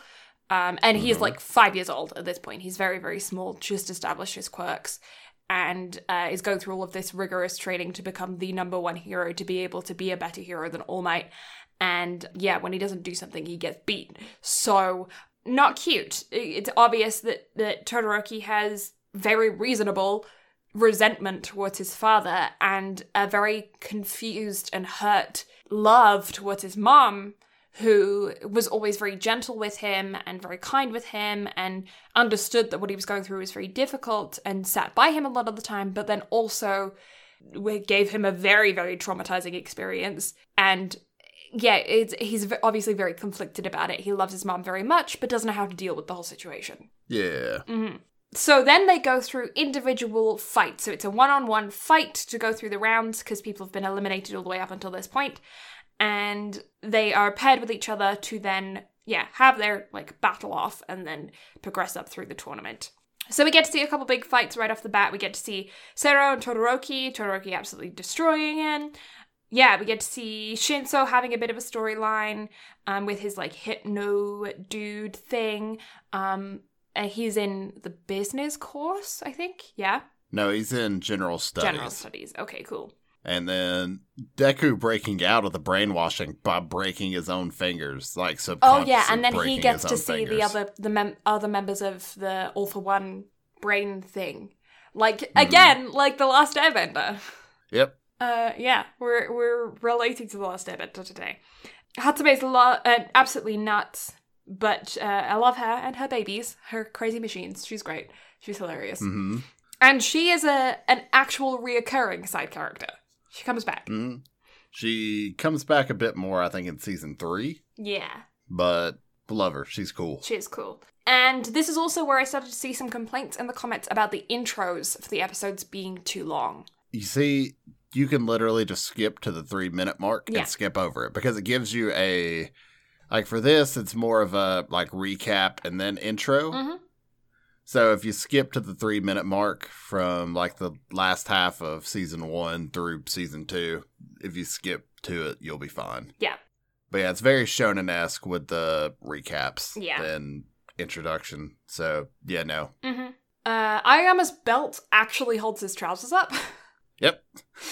I wasn't expecting that. I mean, I was because I'd Nope. seen it before, but like also I remember the first time I watched it, I was like, his belly button belt, he has got some high-waisted trousers, which is hilarious. Mm-hmm. And then Bakugo versus Uraraka. That was a... Love that fight. I love that fight. I love the fact that That he was took her excellent. seriously. I love the fact that it was a conversation in the show with the audience being like, hey, you should take it easy on her, she's a girl. And him not taking it easy on her because he doesn't consider the fact that she's a girl part of the equation. He's just facing an opponent. And then her being able to put up a really, really, really good fight. I thought it was a fantastic concept, a really good fight. It brings up a really solid, societal double standard. Mm-hmm. But not only that, but it seems like it's such a mismatched fight. But Uraraka showed some very, very intelligent, strategizing. Yeah. In that fight with, her final attempt at getting him out. Yeah. Yeah, and she fought until she couldn't fight anymore. She gave it her all, and he took her really seriously all throughout. She took him seriously throughout. She wanted to fight on her own, with her own brains, with her own strategy, with her own ideas. And I thought it was a really, really solid fight. I liked that. Mm-hmm. And then the fight that we're all here to talk about in the following episodes is Deku versus Todoroki. Yes. Yes, so we do get some more of Todoroki's backstory here. Same thing what we previously talked about, but this time we actually get the visuals to it, which is intense to see. Yeah. And then we have to appreciate Deku's data collection as well. Just saying. His notebooks are... Right? He takes that shit real seriously. Yep. And then there was a quote in the show. It was in the subs. I don't know if it was in the dubs as well. That I really liked just for regular life as well. For a lot of people, I feel like this quote would be very relevant to them. But yeah, you don't have to be a prisoner of your blood. I can't even speak. You don't have to be a prisoner of your blood, which I really, really liked. And I can't remember who said that to Todoroki, I don't know if it was Deku or somebody else who said that to him. But I really like that quote. It's solid. I feel like a lot of people have arsehole family members that they don't want to be like, a parent specifically that's like, I don't want to be like you, and I feel like I am following your footsteps because of our blood. It's like, you don't have to be a prisoner of your blood. It's a good quote. Yeah, I feel like it was either Deku or Bakugo. Yeah, one that of them. said it to him. Mm-hmm. Yeah. But yeah, we get to see a really big fight. We get to see Todoroki using his fire side. We get to see Endeavor supporting him with his own crooked, selfish ways. He's not supporting his son because he wants his son to win. He's trying to establish dominance. But also, Deku and Todoroki both grow in this fight. Yes. Because you just see Deku, trying to bring out the best in Todoroki, and Todoroki's just like, why? We're opponents. This makes absolutely no sense as to why you would be helping me. Mm-hmm. And Deku's like, I would just rather fight you at your best. Yeah. But then also, Deku breaking and then re-breaking his fingers. I didn't know that was possible, but the color shift because of it. Yeah, that got me queasy as well. Mm-hmm. That was gross. But then also that just that final showdown between the two of them with the steam explosion and Deku going for that smash, that was intense. Oh yeah, and the fact that the two teachers are trying to stop them, they're trying to put an end to the fight because of the amount of damage that Deku's done to his own body. And not only that, but they thought one of them was going to accidentally kill the other. Yeah. Because they legitimately went all out. And that was sick. Mm-hmm. It was just such a badass ending. Nothing from that point on, even remotely compared to that. No. And again, just that fight was the main reason I wanted to just push through both seasons. Was just because I wanted to watch that fight again because it's just badass. It is. Yeah, and this is where also you get to see the establishment of permanent injuries in our characters, because Deku acquires his scars that are on his hands for the rest of the show. Mm-hmm, because Recovery Girl's just look, if this keeps happening, he's not going to be able to fix himself because of how badly he's breaking himself. So now he's permanently scarred on both of his arms and hands because of the amount of damage he's done to himself. His body can't keep up with the regeneration. Yeah, and she actually says that she is going to refuse to heal him if he does that kind of damage to himself again. Which obviously we know is a lie, but it does like, she would definitely still heal him, but it does, like, she's putting her foot down to be like, no, you're not doing this again. Well, I also think that, if he did something stupid like the sports festival fight again, then she would probably refuse to help him. But if he legitimately got injured in a fight, it would probably be a different story. Yeah, I don't know whether or not she would refuse to help him. I feel like it was just her being, like your mom goes, I'm not going to give you any more Band-Aids if you keep cutting your fingers open or whatever. And she still gives you Band-Aids. She's just, very stern about her words. I don't feel like she'd ever actually refuse. Just trying to make her words seem more to All Might, I think, more than to Deku, to be like, All Might, you have to rein in your student. I'm not doing this again. Yeah, like, you have to teach him. Yeah. And then whilst all of these individual fights are happening, we get to hear about Ida. He gets a phone call telling him that his brother has been fighting a villain and got injured. And we don't know the status of anything. We just know that he lost in a fight to a villain. Mm-hmm. And so then Todoroki advances to the next level. So then it is Bakugo versus Tokuyami, or Dark Shadow, who is adorable. Just saying. He's really cute. And yeah, that's a really solid fight as well. Tokuyami is one of those that is incredibly strong, but in specific situations is incredibly weak. Like, as much of his strength is, his weakness is just as strong. And going up against an opponent that's nothing but, like, light in and of itself was, again, a really poor mismatch, considering just how that fight ended was just a real telling of that. Yeah. And you kind of get to see more of him and his ability and the consequences to his abilities. I think in the OVAs, he's shown more. I think there's an OVA where Ida gets, like, they all get collapsed in an underground wall or something like that. And he is surrounded in complete darkness, and you get to see a lot of his difficulties with his quirk there. So it's one of those things that is always, again, referred back to. It's not a plot point that just is for now and then isn't later, which I also... And Go ahead. I feel like it happens again in Season 3 during the training camp, whenever the attack happens. Yeah. I feel like that kind of happens again for the main show if you don't watch the OVAs, which is kind of hard not to watch the OVAs because they're in with the rest of the episodes. Yeah, if you just press play and keep watching, you'll watch them. But yeah, so then we have the final fight between Todoroki and Bakugo Kachen. And Todoroki is incredibly shaken up and conflicted and emotionally traumatized by his fight with Deku and his understanding and thoughts of his history and his past, his father being there, because like he actually had physical interactions with his dad. It's a whole exploded amount of emotions in his brain right now, up against the literal explosion, like his quirk is explosion, his personality is explosion, Bakugo, and their fight is not what he wanted it to be.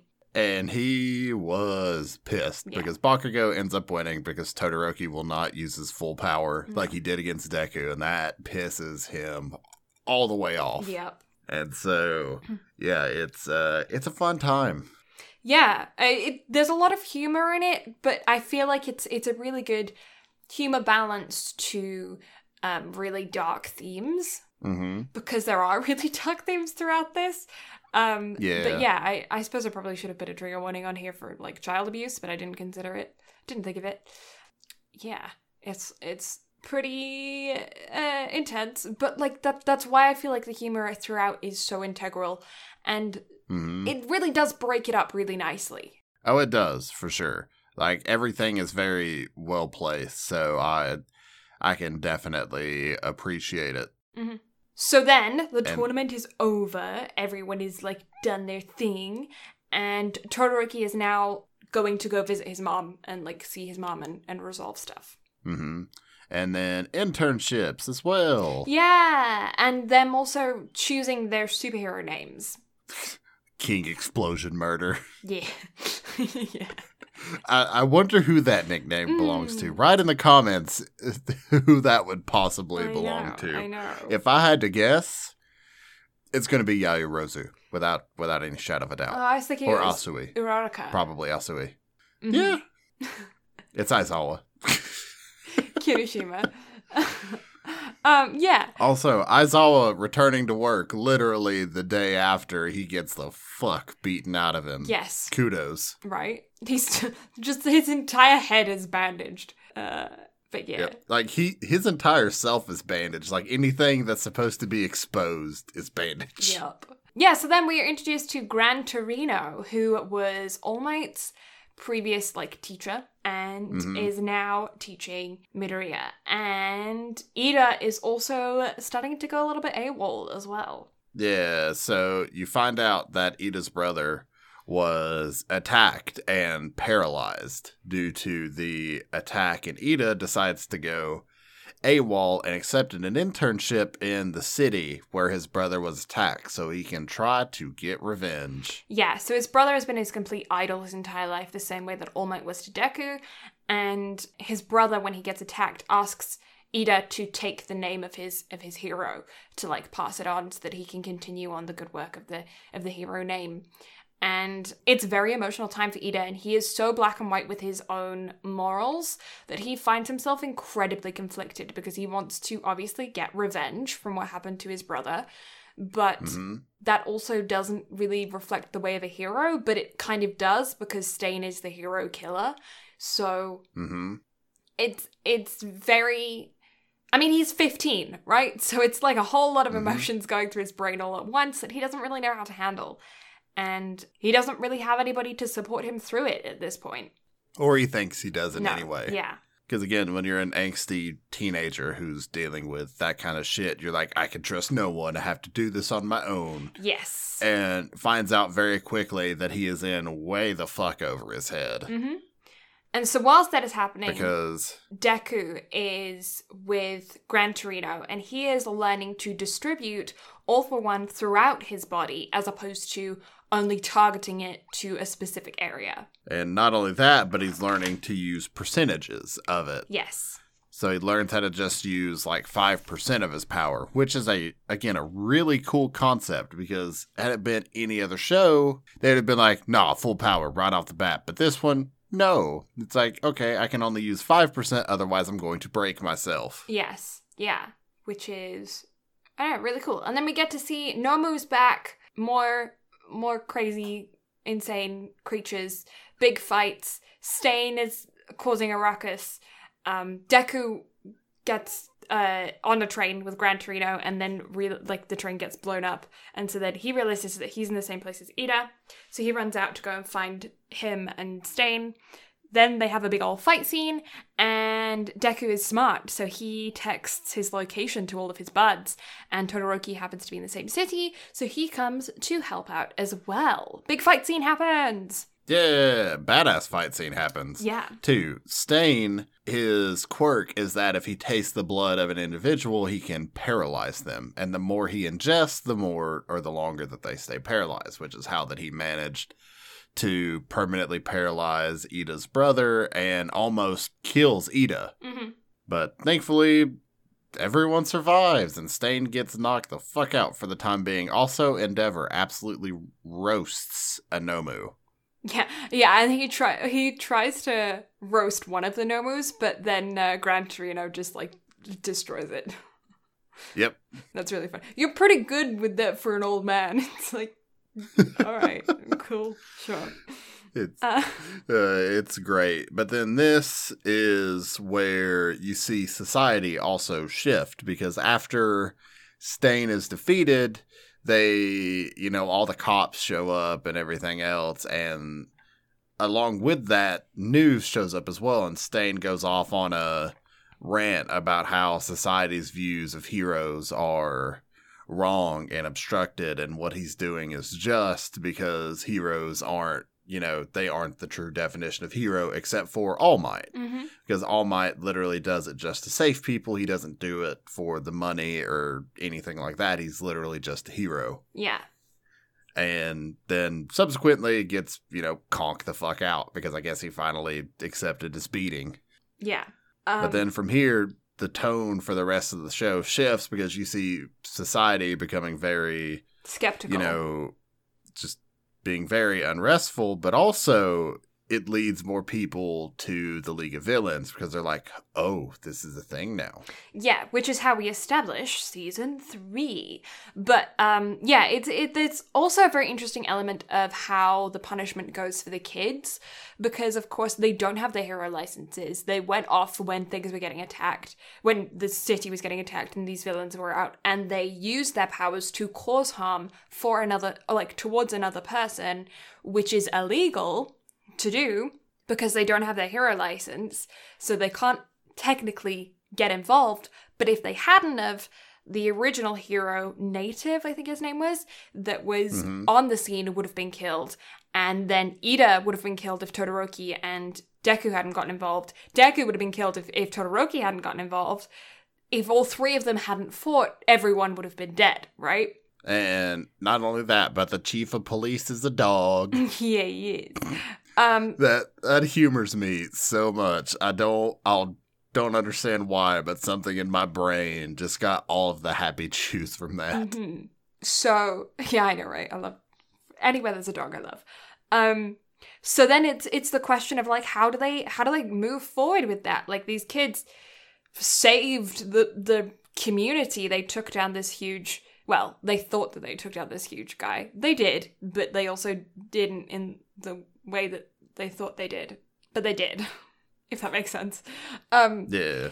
And they took down this huge villain, and they're not they should be punished for it. So they decide to keep it under wraps, let Endeavor take the credit for capturing Stain, and not punish the kids, but suspend their teachers from teaching for 6 months because they should have had a better rap on their kids. Or they could have exposed it all. The kids would have been paraded as heroes, and then they would have had to have publicly punished the kids for doing what they did because they acted without their license, right? So they then decided to keep it under wraps, and Endeavor took the credit, which is most frustrating for Todoroki, considering his relationship with his father. Mm-hmm. Also, we get to see a teeny tiny amount of humor coming from Todoroki, and his character is further established with his "I'm a hand crusher" comment. Oh, I love Todoroki so much. He's great. And then we also learn about All for One possibly surviving and being alive. We get a kind of an OVA-style episode with the adventures of Froppy. Mm-hmm. And then Midoriya learns about All for One. They have their exams. There's big exam fights. I feel like the exams are kind of like OVAs, with the other students getting featured throughout a couple of episodes. Mm-hmm. But then that final episode of Deku and Kacchan against All Might, that's insane. That was a really good character building exercise. Also, Midoriya just smashing All Might was sick. Yes. Yeah. Yeah, it was an integral part to their relationship building that needed to happen, and it kind of created the foundation for what's going to happen in season 3. Yeah. So can we just drop Sad Boy Week next week and just watch season 3? Honestly, it's tempting. Oh. Yeah, and then the last final episode of the season establishes a couple new villains and the creepy mole scene. Mm-hmm. Yeah. So Deku is confronted by Shigaraki in a mall, and they're like, "Hey, we're just gonna chat." While he has his hand around Deku's neck, he's like, "I could kill you if I wanted to." Mm-hmm. And we're very, very interesting scene. Yeah, yeah. It is. It's a lot of dialogue. It's a lot of them figuring each other out as hero and villain, how their protagonist-antagonist relationship is going to work from this point out. Because at this point, Deku has kind of defeated him twice, but he's also kind of not, like, neither of them are at their full potential either. So it's an interesting concept. And we're also then creating the setup for the next season, which is summer camp. Yeah. And that's it. I'm excited for summer camp. Yeah, I'm excited for summer camp too. So, seasons 1 and 2, what do you rate them? Season 1's a really, really good establishing season, but I feel like some parts of it are kind of stereotypical just because they are it's an establishing season. Season 2, I feel like, is where it gets really, like, unique and individual to itself. So I'm gonna give season 1 an 8 and season 2 an 8.5. See, due to the last episode of season 1 breaking it up, or the All Might versus the Nomu fight, it kind of brings the rest of season 1. I don't know if it's just me being cynical because I've seen it so much. I want to give it like a 6.5 or a 7. But because of those last couple of episodes and that fight just being like just very integral to the children and All Might himself, it's like I can bump it up to 7.5. And then season 2, very much 8.5, almost kind of verging on a 9 because the sports festival was just badass. Yeah. So which of the 3 OPs from this did you like the best? Oh, I'm torn because the first OP will always have a special place in my heart, but I think the third one is kind of tugging at me as well. You know, I completely agree. I have this weird nostalgia for the first one, even though I don't feel like it was that long ago that I watched the first season. But I have this weird nostalgia for it that I really, really like. It's the one that I think of when I think of the theme, or if I hear it, I immediately know it's from this show. But the third OP, I actually really like as well. So I'm with you. So, but on that note, though, the second ED takes the cake for everything. Yeah. I just really like it. It's like very happy and upbeat, and the visuals of it just being the girls was nifty because it kind of spotlights them in their own kind of way. So it was, I don't know, it was cool. However, just go ahead and getting it off my chest. The first OP for season 3, the Odd Future one, hands down, best OP in My Hero so far. I'm excited to listen to that again. It's been a while. It has been so long, but it's also part of my anime playlist on my phone, so I listen to it all the time because it just gets you hyped. Yeah. It's like Janessa and I have talked about with like songs that make you feel like you could fight God. It's one of those. Yeah. I feel like pretty much any Queen song is a song that you could fight God listening to. I feel like that about Baby Metal too. Yeah. Is that I did actually have. What do you think about the slides at the middle of the episodes where they have the stats on the characters? That is, I feel like, very handy for giving info on characters because a lot of times it will actually give you stats on characters that are going to be prominent for the next half of the episode.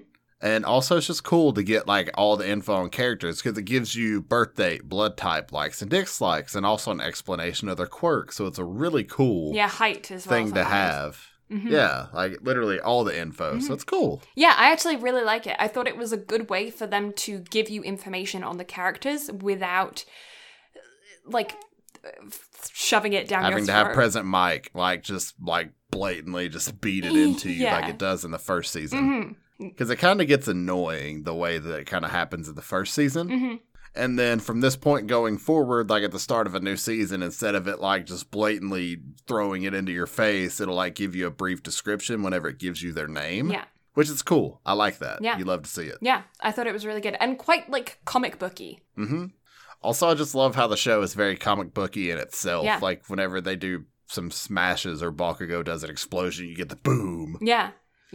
Which just humors me. I'm such a sucker for stuff like that. Yeah, it's really nerdy, this show, and I really like it.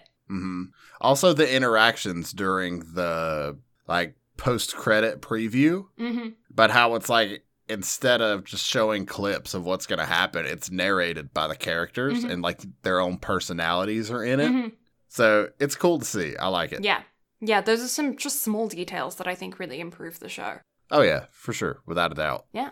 Cool. That everything? That's everything. So, if you like the voice that has accompanied me on this podcast, you can find Blue on Twitch at twitch.tv/Blue Lavender. She doesn't stream now. She may get back into it. Who knows? But she does have social media where she posts life updates, I can speak, and art updates on Twitter and Instagram at Blue Lavender STM. Also, if you like doggos, she has an adorable Instagram for her dog Tilly at the best Tilly Bean. Yeah, and if you like Brad, you can find him on Twitch at Brad Carter Gaming. He streams quite often, so be sure to check that out. He does lots of varieties of gaming. And he's also got an Instagram as well at Brad Carter Gaming. He's super easy to find across all of the platforms. He's all the same, which is really convenient. We are also the same. We happen to be the same as well at BNB on anime. I forgot the anime part. BNB Anime on all of the social medias. You can find us on pretty much everything under that tag. You can also find us on YouTube for all of our previously archived episodes and some handy-dandy thumbnails, comment sections where you can answer all of our questions that we ask throughout the show and just be part of our community. So, you can find us on YouTube at BNB Anime as well. We also have a website, www.bnbanime.com. I just forgot everything right then. You can find us there, where we have, again, all of our previous episodes already archived with a button to your favorite listening platform for easy downloads, or you could just download them straight off the website if you want to. We also have background information on both Brad and I, our art links, IMDb links, friends of the show, all kinds of fun stuff are on the website, so be sure to check that out if you're curious. You can also drop us notes in the comment section on our website as well to answer any questions that we may have asked, or give your opinions, give recommendations for animes for us to cover in the future, your own thoughts, because like I've said many times before, and I'll keep saying it until we get some qualifications, but we don't have any right now. We're just two idiots that like anime. So if you have different opinions than us, be sure to let us know, because we always love having those open discussions with you guys. Because we don't have any qualifications. So if you think that we're completely wrong about something, we want to know why, because you may just sway our opinions. You never know. Exactly. So, thank you all so much for listening. Blue and I greatly appreciate it. Next week, it's time for Sad Boy Anime Week with I Want to Eat Your Pancreas. It is an absolutely lovely film about character growth, relationship building, and ultimately how to live while dying. And if you're a fan of reading, I highly recommend checking out the light novel before you watch the film. And for one very specific reason that I will not spoil, but there is a scene in the film that makes just a whole lot more sense and is not nearly as creepy as it comes off if you read the light novel. So check that out, and I look forward to discussing that with you because it's a really good film. I got to go see it in theaters. I think it was shortly after you and I became friends. I remember you talking about it. I made a trip back to Chattanooga to watch it in theaters because that was the closest theater to me. So I had to drive fucking 3 hours to go see it. Yeah. But good film. I look forward to watching it again. And also, I may reread it, honestly, if I'm being legitimate here, because it's a really good read. If there's a way for you to read it before we sit down and watch the film next week, I highly recommend you find it, because I think you'll enjoy the light novel more than you will the film, if I'm being honest, because the light novel is told from the main character's perspective instead of a overarching story perspective. Yeah. I think my brother has a copy, so I'll raid his room and see if I can find it. If not, I'll find a way to gift you a Canadian copy, because the last time I tried to gift it to you, Amazon was like, fuck you. No. This is America, not Canada, so that's not happening. Not happening. We'll see. But until then, we'll catch y'all next time. Bye-bye. Bye.